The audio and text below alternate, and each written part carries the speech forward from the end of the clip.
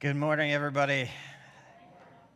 I love that movie for some reason. My wife and I went to see it back when we were dating, and probably when we were first married. That's how long ago it was. And I just remember just hearing and seeing those big, chunky laptops, hearing that little ring, and hearing "You've Got Mail," and remembering all of those AOL things.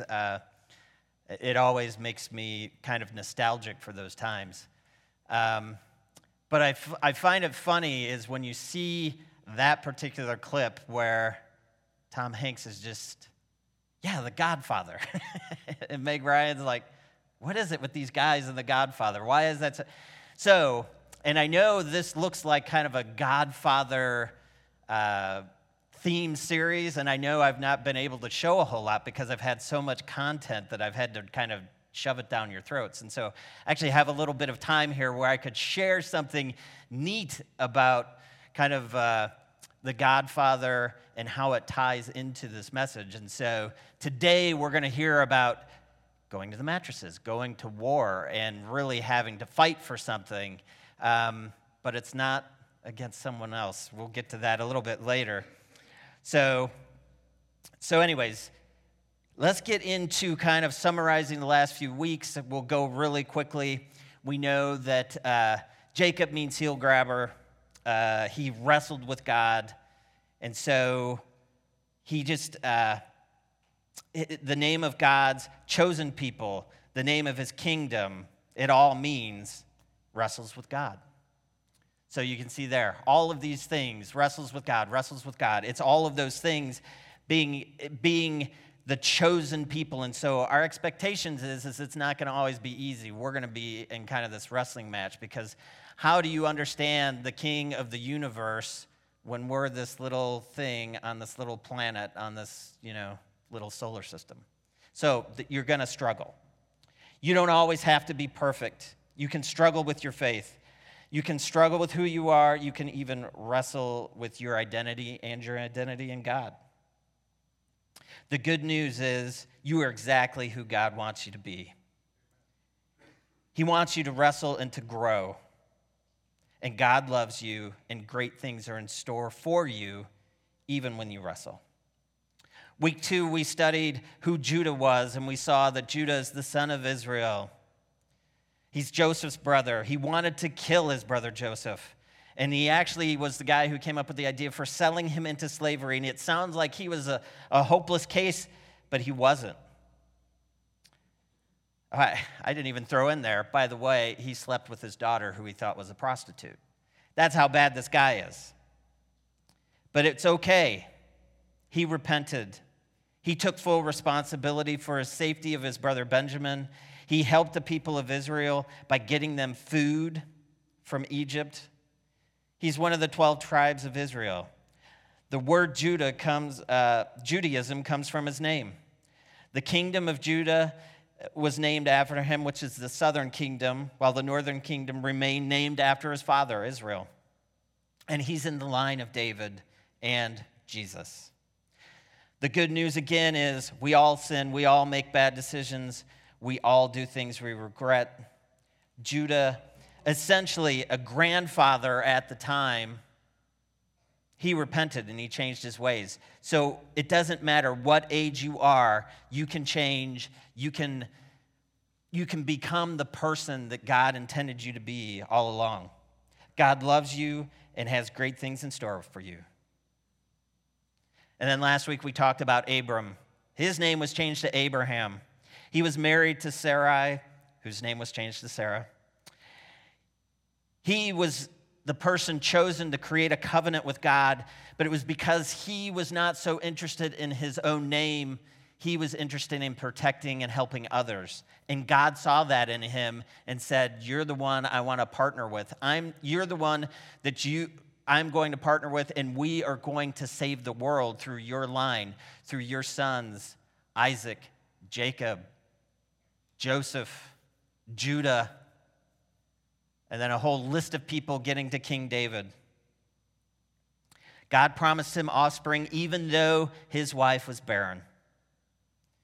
So You can see all of these things kind of coming together for Abraham in this partnership, covenant, partnership. You hear that over and over again. There's all of these covenants that happen in the Old Testament.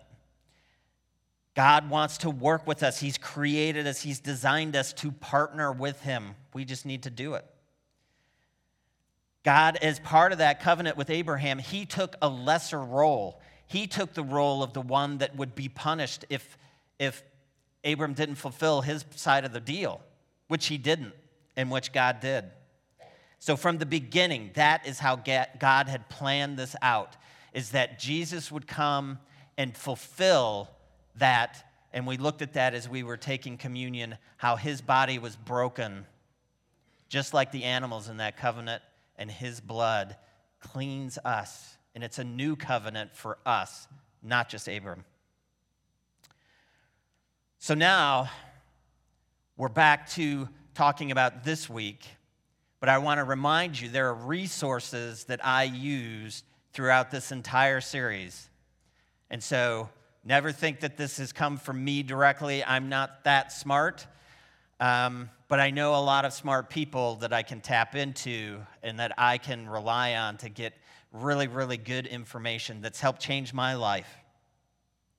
So this week, I really rely a lot on initially the Bema Discipleship podcast. And then towards the end, it's another sermon that Dr. Tim Mackey did, who is the host of the Bible Project. And so let's go into this week's story about Jesus. We're talking about Jesus. We're leaving kind of Genesis behind. And I know I went with 3 stories from Genesis because we take our Old Testament for granted. We don't think that there's much there, but it really is. It gives us a look into what God is like and what he has in store for his people. And so much now, we want to hop right into Jesus right away. And I would say, I get it. Like, Jesus' saving grace and that love. But to fully understand what he's done, we have to go back and look at those Old Testament pieces.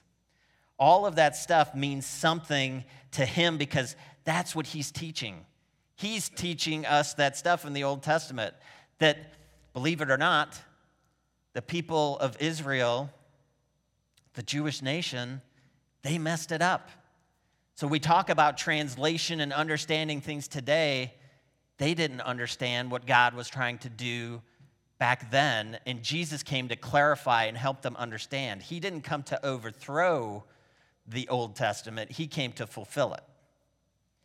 So anyway, as we look at this, of course, you know me, as I look at things, I like to do Google searches and things, and I find things to study, and that's where I came across this with Tim Mackey and the Bible Project. Lots of YouTube videos, lots of podcasts. And I don't read very well either. So looking at the Bible and kind of reading through it, do you know all the punctuation that's there, really, especially when you look at the Old Testament? It's not really there. It's like written. There's no headings. There's nothing. It's just written completely different than we could ever imagine. And people have to try to figure out how to interpret that so we can understand it and kind of get some sort of reading from it. But it's not the complete picture. And that's what these podcasts, these YouTube videos, these things that I'm able to find now, that's what they're able to do, is they're able to show me that there's so much more to these stories than just what I can read in the Bible. It's so much more. It's so much more in depth. So as we kind of turn this on to Jesus now and moving away from that Old Testament, I start to look and see so many times when we think about Jesus, we think about him, this being so easy for him. And I know you've seen movies like The Last Temptation of Christ, or you've seen The Passion, and you know the physical pain and anguish that he goes through. But leading up to all of that, that's no walk in the park either. He left heaven, came down as a little baby to go through all the same things that we go through, the same tests, the same trials. it feels that way to him. Marty calls it the God goggles. So many people think Jesus has these God goggles on and he can see and knows exactly what's going to happen and he's just able to deal with it. But he is fully human. It is God come from heaven and fully human with us and going through these same things that we do. So I think of two stories when I think about Jesus and where his humanity kind of shows itself the most. So we're going to start with Matthew 4, 1 through 2, and it's the story of his temptations. And so Marty's got a great thing in Bema that talks about the baptism, because the baptism happens right before he goes out in the wilderness for this temptation. And it's the story of water and spirit. And again, you can trace this all the way back to the creation narrative where God hovers over the waters. You can go back to Noah and see where God is hovering over waters and he speaks over it. All of these things tie together. It's very beautiful the way it's knit together. So I said I was going to try to stay out of the Old Testament. We'll be in there a little bit today because we're going to see how Jesus deals with these temptations. So Matthew 4, 1 through 2. Then Jesus was led by the Spirit into the wilderness to be tempted by the devil. After fasting 40 days and 40 nights, he was hungry. That's kind of obvious. If you don't eat for 40 days and 40 nights, you are going to be hungry. So Jesus is kind of doing this. I would say this is before his ministry is actually fully going.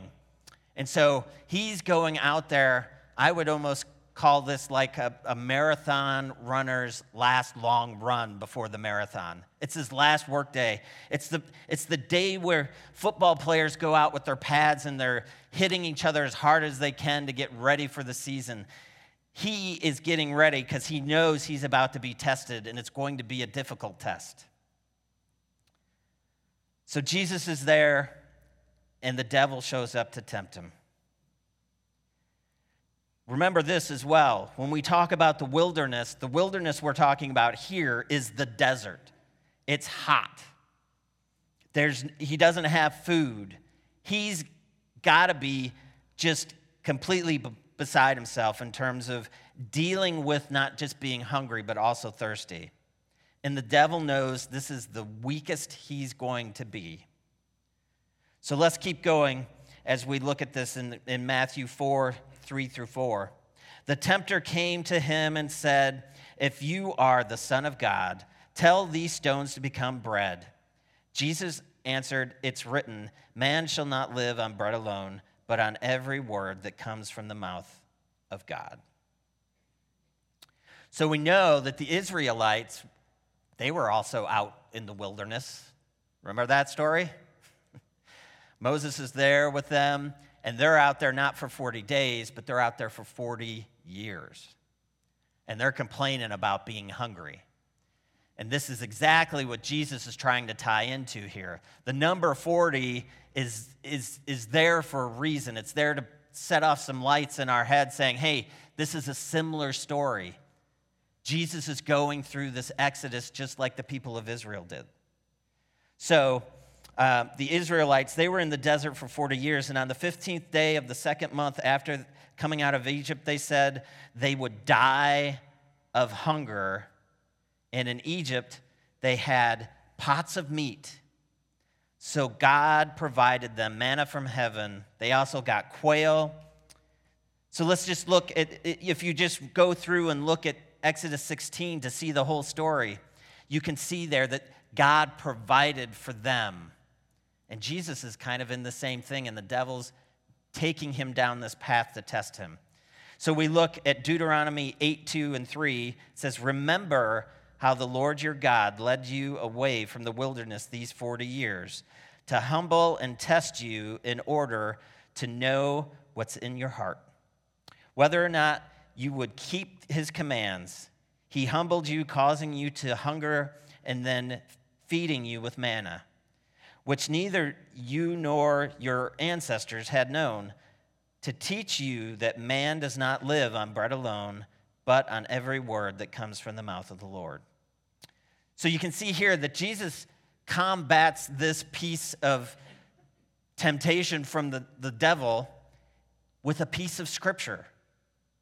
Jesus has all of this stuff in his head ready for him when something bad happens to him. What happens when something bad happens to you? Does a scripture pop into your head? I know it didn't for me. Remember this, when Jesus is tempted, it's the devil's like whispering into his ear. It's not like this human right in front of him is saying, worship me, do this, do that. You can see that there's like an angel or a devil on your shoulder that's trying to get you to do something. That's not how it works. How are you tempted? I know when I'm tempted, that voice of the devil or Satan, it sounds a lot like me. And it just tells me that I'm not good enough, I'm not smart enough, I'm hungry. These are the things that keep going through my head over and over and over again. But Jesus is ready. He has the scripture from Deuteronomy. He knows that this test has happened before, and he's prepared for it. So let's go on to the next test. Matthew 4, 5 through 6. Then the devil took him to the holy city and had him stand on the highest point of the temple. If you are the Son of God, he said, throw yourself down, for it is written, he will command his angels concerning you, and they will lift you up in their hands, so that you will not strike your foot against a stone. Notice this right here. The devil is quoting scripture. Of course, Jesus is prepared. He's not thrown by this. If you look at the scripture, you look at Psalms 91, 11 through 12, it says, for he will command his angels concerning you to guard you in your ways. They will lift you up in their hands so that will not strike your foot against a stone. So the devil left out this little part about to guard you in your ways. So this particular scripture wasn't probably so much about you falling to your death, but Satan, he's whispering in Jesus' ear, the angels will save you. Just jump. This is what Jesus says in Matthew 4:7. Jesus says to him, it is also written, do not put your Lord God to the test. Jesus is tired, he's hungry, he's thirsty. I'll be honest with you, I went to my therapist and I talked to him about my feelings of self-harm and of suicide. And he showed me this here, and I never looked at it the same.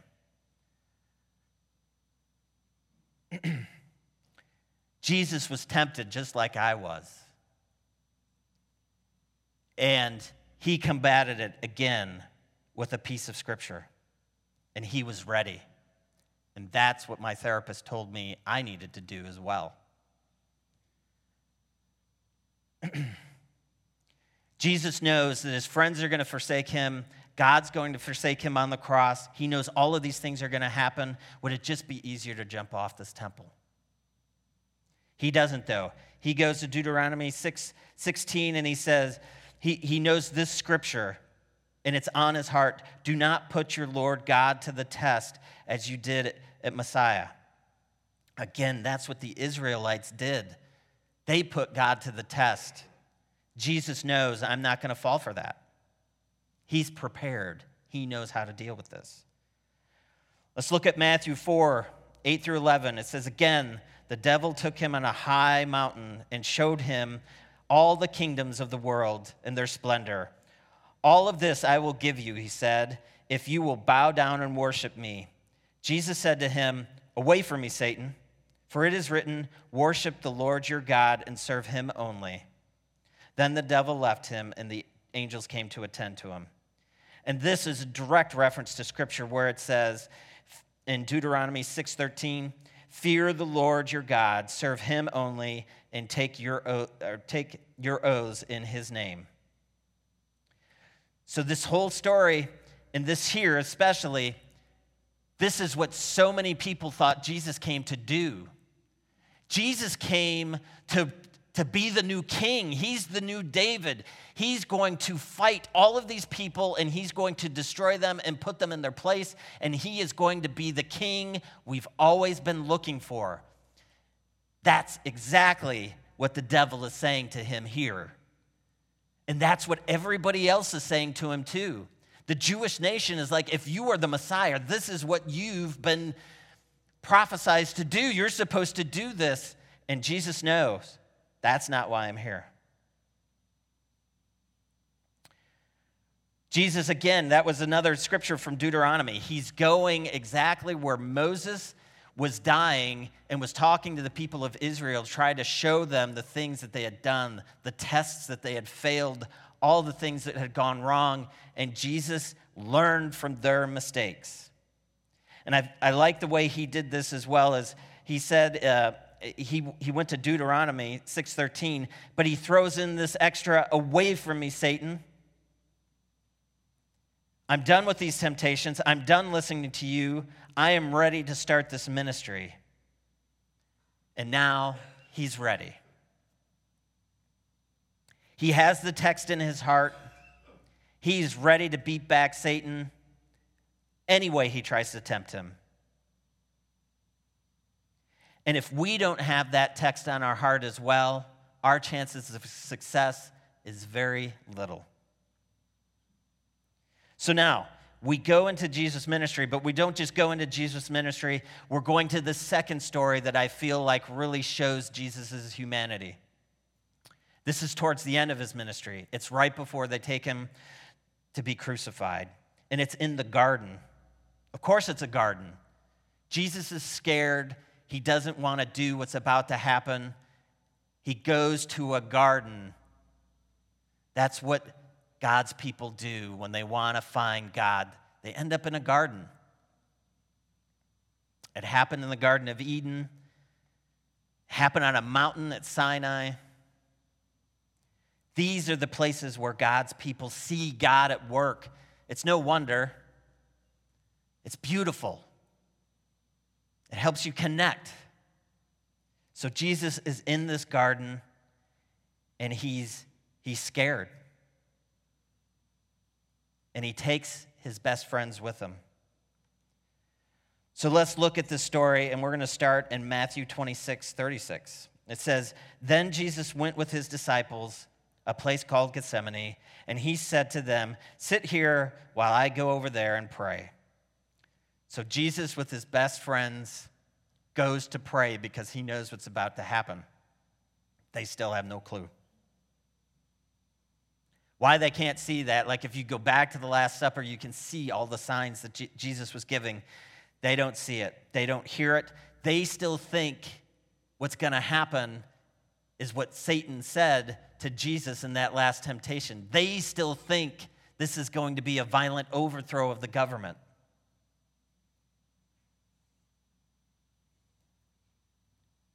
Let's go to the next scripture, Matthew 26:37-38. He took Peter and the two sons of Zebedee along with him, and he began to be sorrowful and troubled. Then he said to them, "My soul is overwhelmed with sorrow to the point of death. Stay here and keep watch with me." So now he's with his best friends. Now he's with his three closest people. Like, these are his people. And he's going away from the other disciples. And he's telling them, like, if they can't see it now, what do they need to see? To see how scared Jesus is. He's overwhelmed with sorrow to the point of death. Jesus is like becoming panicked. He's in like a panic attack state here. And he needs his friends. He needs them. He's about to go through something no human should have to go through, and he's going to go through it for us. We look at Matthew 26-39. Going a little further, he fell with his face to the ground and prayed, "My Father, If it is possible, may this cup be taken from me. Yet not as my will, but as your will. So you can see Jesus has fallen on his face. You can feel his pain. In Luke, it says he starts sweating blood. Have you ever been that scared before?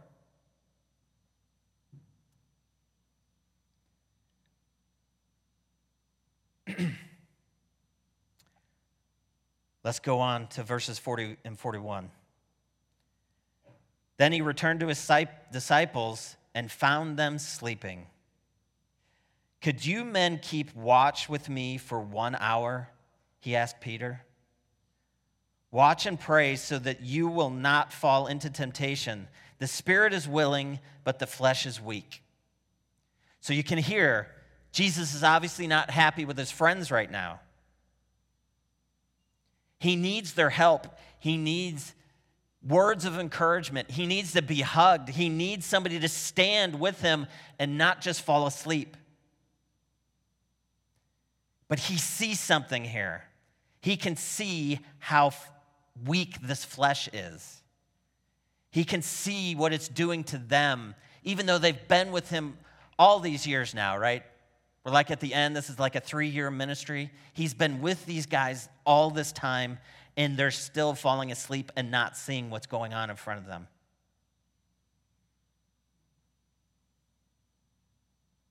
Let's go on to verse 42. He went away a second time. My Father, if it's not possible for this cup to be taken away unless I drink it, may your will be done.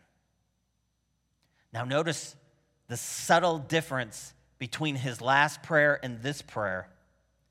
This time, he sees how weak his friends are. They need him to do this. He goes from asking, Father, if it's possible, may this cup be taken from me. And this time, he's like, if it's not possible for this cup to be taken from me. It's like you can see Jesus sees their need. His friends, they need him to do this.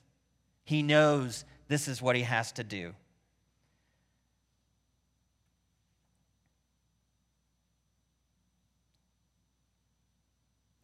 Let's go on to verse 43 through 46.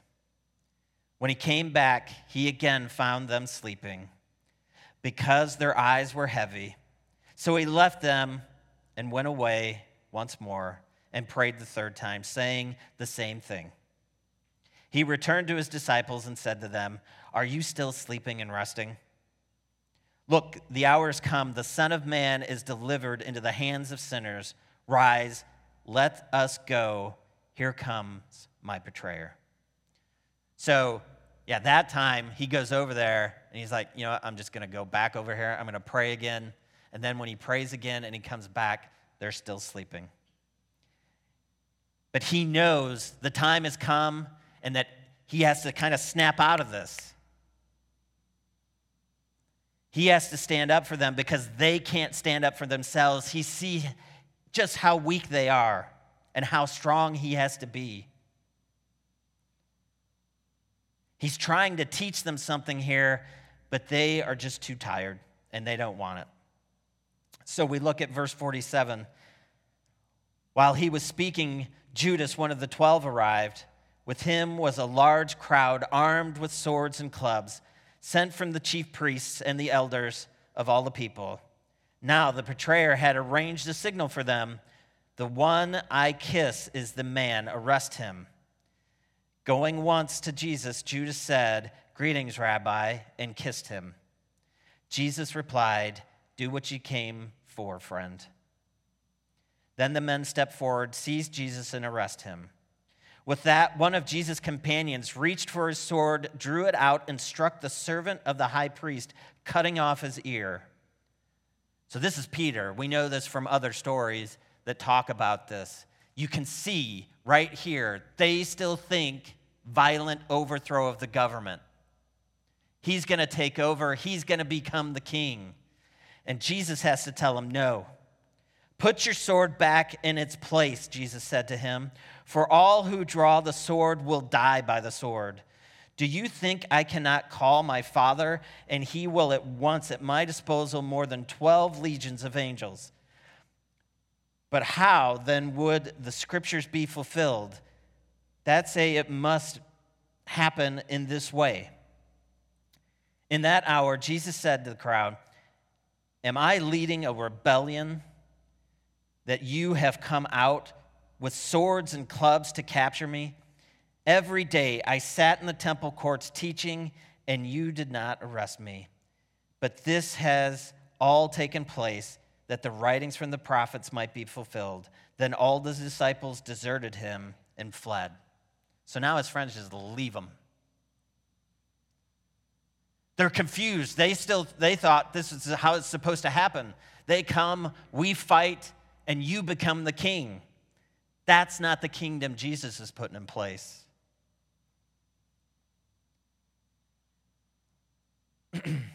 Jesus heals that man who lost his ear, and he tells Peter to get behind him, Satan.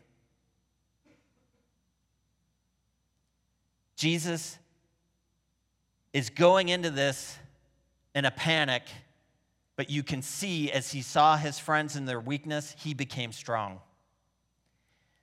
He, this entire time, is fighting his own flesh. His flesh is as weak as theirs.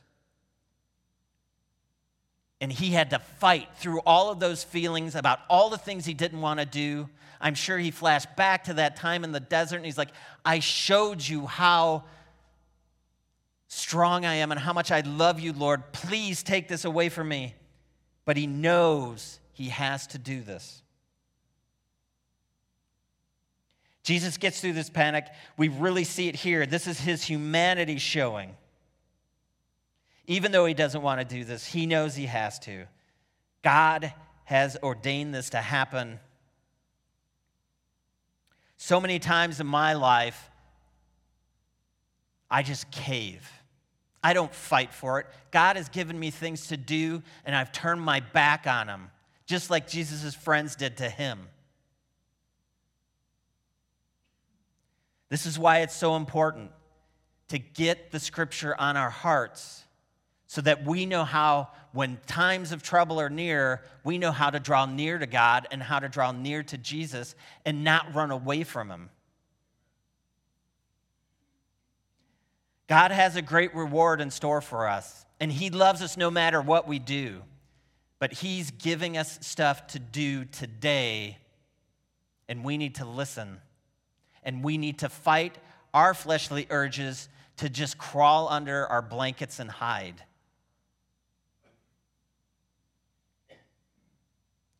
Anxiety, discomfort, God wants none of this for us. And unless we come to terms and grips with this, we will be too afraid to do anything.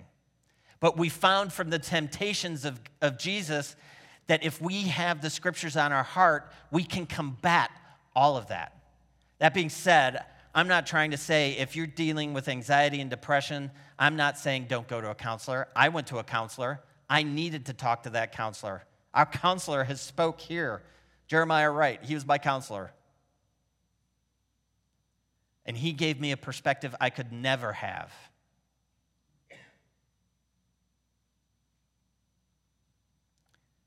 Don't be afraid. We hear that over and over again, especially angels that come in. Don't be afraid. Don't be afraid. So we're going to struggle. We've been talking about struggling, Jacob. We've been talking about repentance. We've been talking about partnership. Well, when those things happen, you're going to have to fight to do what God wants you to do at times. Why? I've been saying the past few weeks, why is this good news? This doesn't always feel like good news. It's like Jesus kind of summarized these sorts of things. Jesus was tempted just like you and I. He was prepared for his temptations. Are you? You can be. Jesus was in a panic at his arrest. He knew the pain he was about to encounter, but he also knew how to prepare for those things. Jesus' friends, they turned their backs on him. He couldn't feel the presence of God at times. When he was crucified, he asked, why did God forsake him? He was in unbelievable physical pain, and still God was not able to go down and just pull him off that cross. He had to finish this on his own. So, when you're ready and have agreed to partner with God, he will ask you to do things. He won't force you to do them. And at times, you're going to have to fight. You're going to have to fight your will and replace it with his. You're going to be scared. You're going to be confused. You're going to second guess yourself. And you probably will fail. Not all the time, but we'll do things like Abraham did, where we try to force things to happen for God, and that's just going to make it not work. We need to be in sync with God, and his scriptures can help us be in sync with him.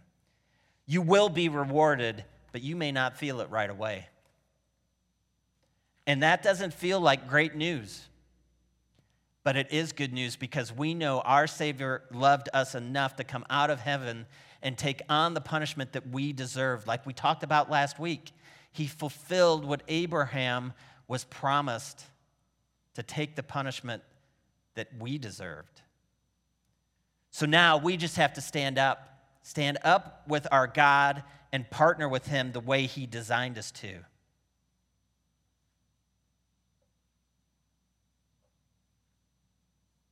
It's time for us to get prepared. Next week, I'm going to be I've talked a lot about stories, and I know this is supposed to be personal. I was a little personal in the first story. I'm going to be a lot personal next week, and there's going to be a little bit less stories and scriptures and things. And I'm going to tell you some things that have happened to me where these stories have helped me change things in my life. So I just ask, please be here next week. And let's work on this together as a church family. I'm going to call the band up as I pray. Heavenly Father, you have given us opportunity after opportunity to partner with you. You have given us every chance, and sometimes we're just scared. We're like the disciples. We think something's going to happen. You have something completely else in mind. Help us see what your will is. Help us be more attuned to it. Help us partner with you. Help us do the things that you've created us to do. Lord, it's a hard ask.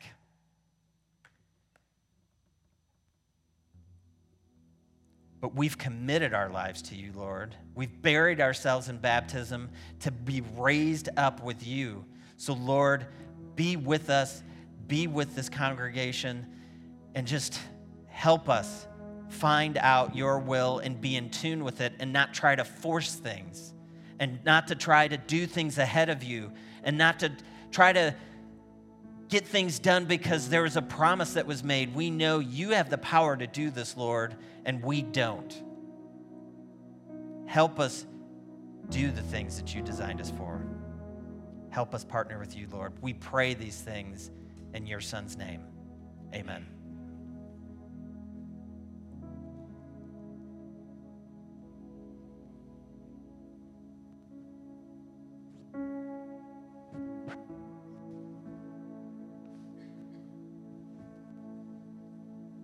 Good afternoon. Oh, excuse me, good morning. Must be wintertime. My name is Stephen. Usually I'm in the back blocking the door. Big, nice looking guy that you gotta run into. And I'm gonna tell you, I do that on purpose because I want love to be poured into me as I pour love into each one of you. Because I know, and you know it too, that during the next 7 days, everybody's going to make a withdrawal from us. I'm on my way to work, somebody cut in front of me on ice. That's a withdrawal they're going to take from me. Because I think it's so important for us to go to the other side of what Pat just was saying. And the other side of that is we were created for community. Each one of us was created to connect with someone, to be there for someone, to help someone. That is the whole purpose of community. Come together. See, we weren't made to walk this life, to walk this journey, to walk this step by ourselves. We need someone to walk alongside of us. We need someone to be there for us. We need someone to pour love into each and every one of us. So today I'm going to give you just a little insight on what I believe communion is. Communion is much more than symbols. It's much more than crackers. It's much more than the juice. The Lord says where 2 or 3 are gathered, and I look out there, I know about math. There's more than 2 or 3 people out here. He says that he is in the midst of all of that. We're not alone in this battle. We weren't made to struggle alone. We might struggle, but you're not supposed to do it alone. We don't supposed to feel bad about ourselves alone. Community is what Christ created us for. So today I'm going to encourage each one of you, wherever you are in your life, your spiritual walk, consider the fact that it's no coincidence, it's no accident, it's no this just happened because things just happen. No way. Banish that thought out of your mind. We were created to come together and be there for each other, to encourage each other. You just don't know what a kind word does to a person. You just don't know what when somebody says, you have a good week, means to somebody. Because in a lot of cases, it might be the last positive, rewarding thing that you hear all week long. Because in this world, we're going to be beat down. We're going to struggle. You're going to go to the store and ask somebody, can they put down something fresh for you, and they look at you like they're doing you a favor. We are in,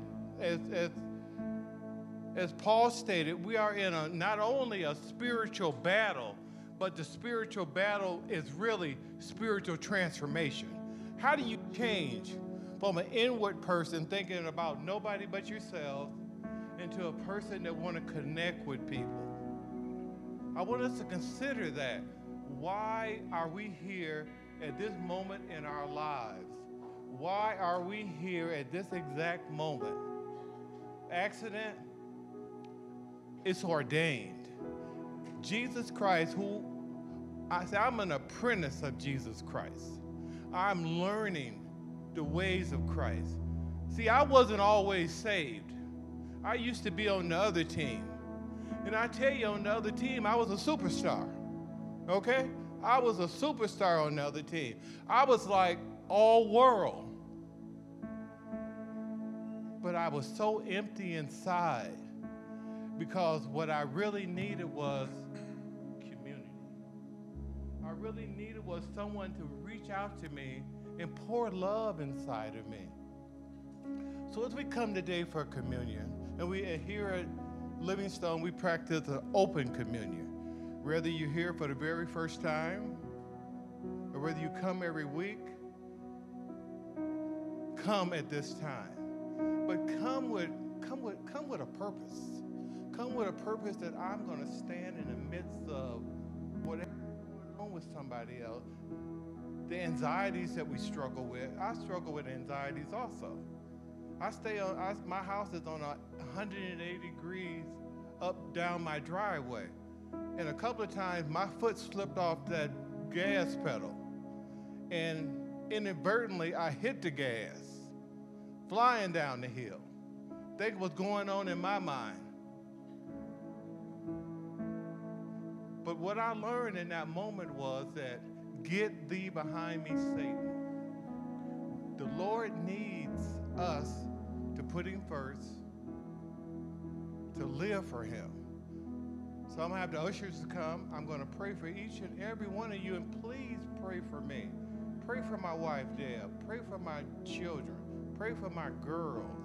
Pray for everyone that's in my life, because every day, the first thing that I do when I wake up in the morning, I pray for each and every one that I'm going to interact with, who I'm going to talk to, who I'm going to be with. Let's have the ushers come as we prepare our hearts, prepare your mind, and prepare your soul for this time of communion. Father God, we just thank and just praise you, Father, because you've been so good to each one of us, Father. Praise you and thank you for on this date, March 19th, Father, we can come together at the Livingstone Church and commune with you, Father. We know that the word communion, Father, comes from the root word of community, comes from that word, Father. So to me, it's one and the same thing. Let's have community. Let's get together. Let's stand together. Let's rebuke the Satan in every aspect of our lives. Be with me. I'll be with you. Love me as I love you, as Christ has loved each and every one of us. In a strong, powerful, life-saving, life-changing, marvelous name of Jesus Christ. Amen.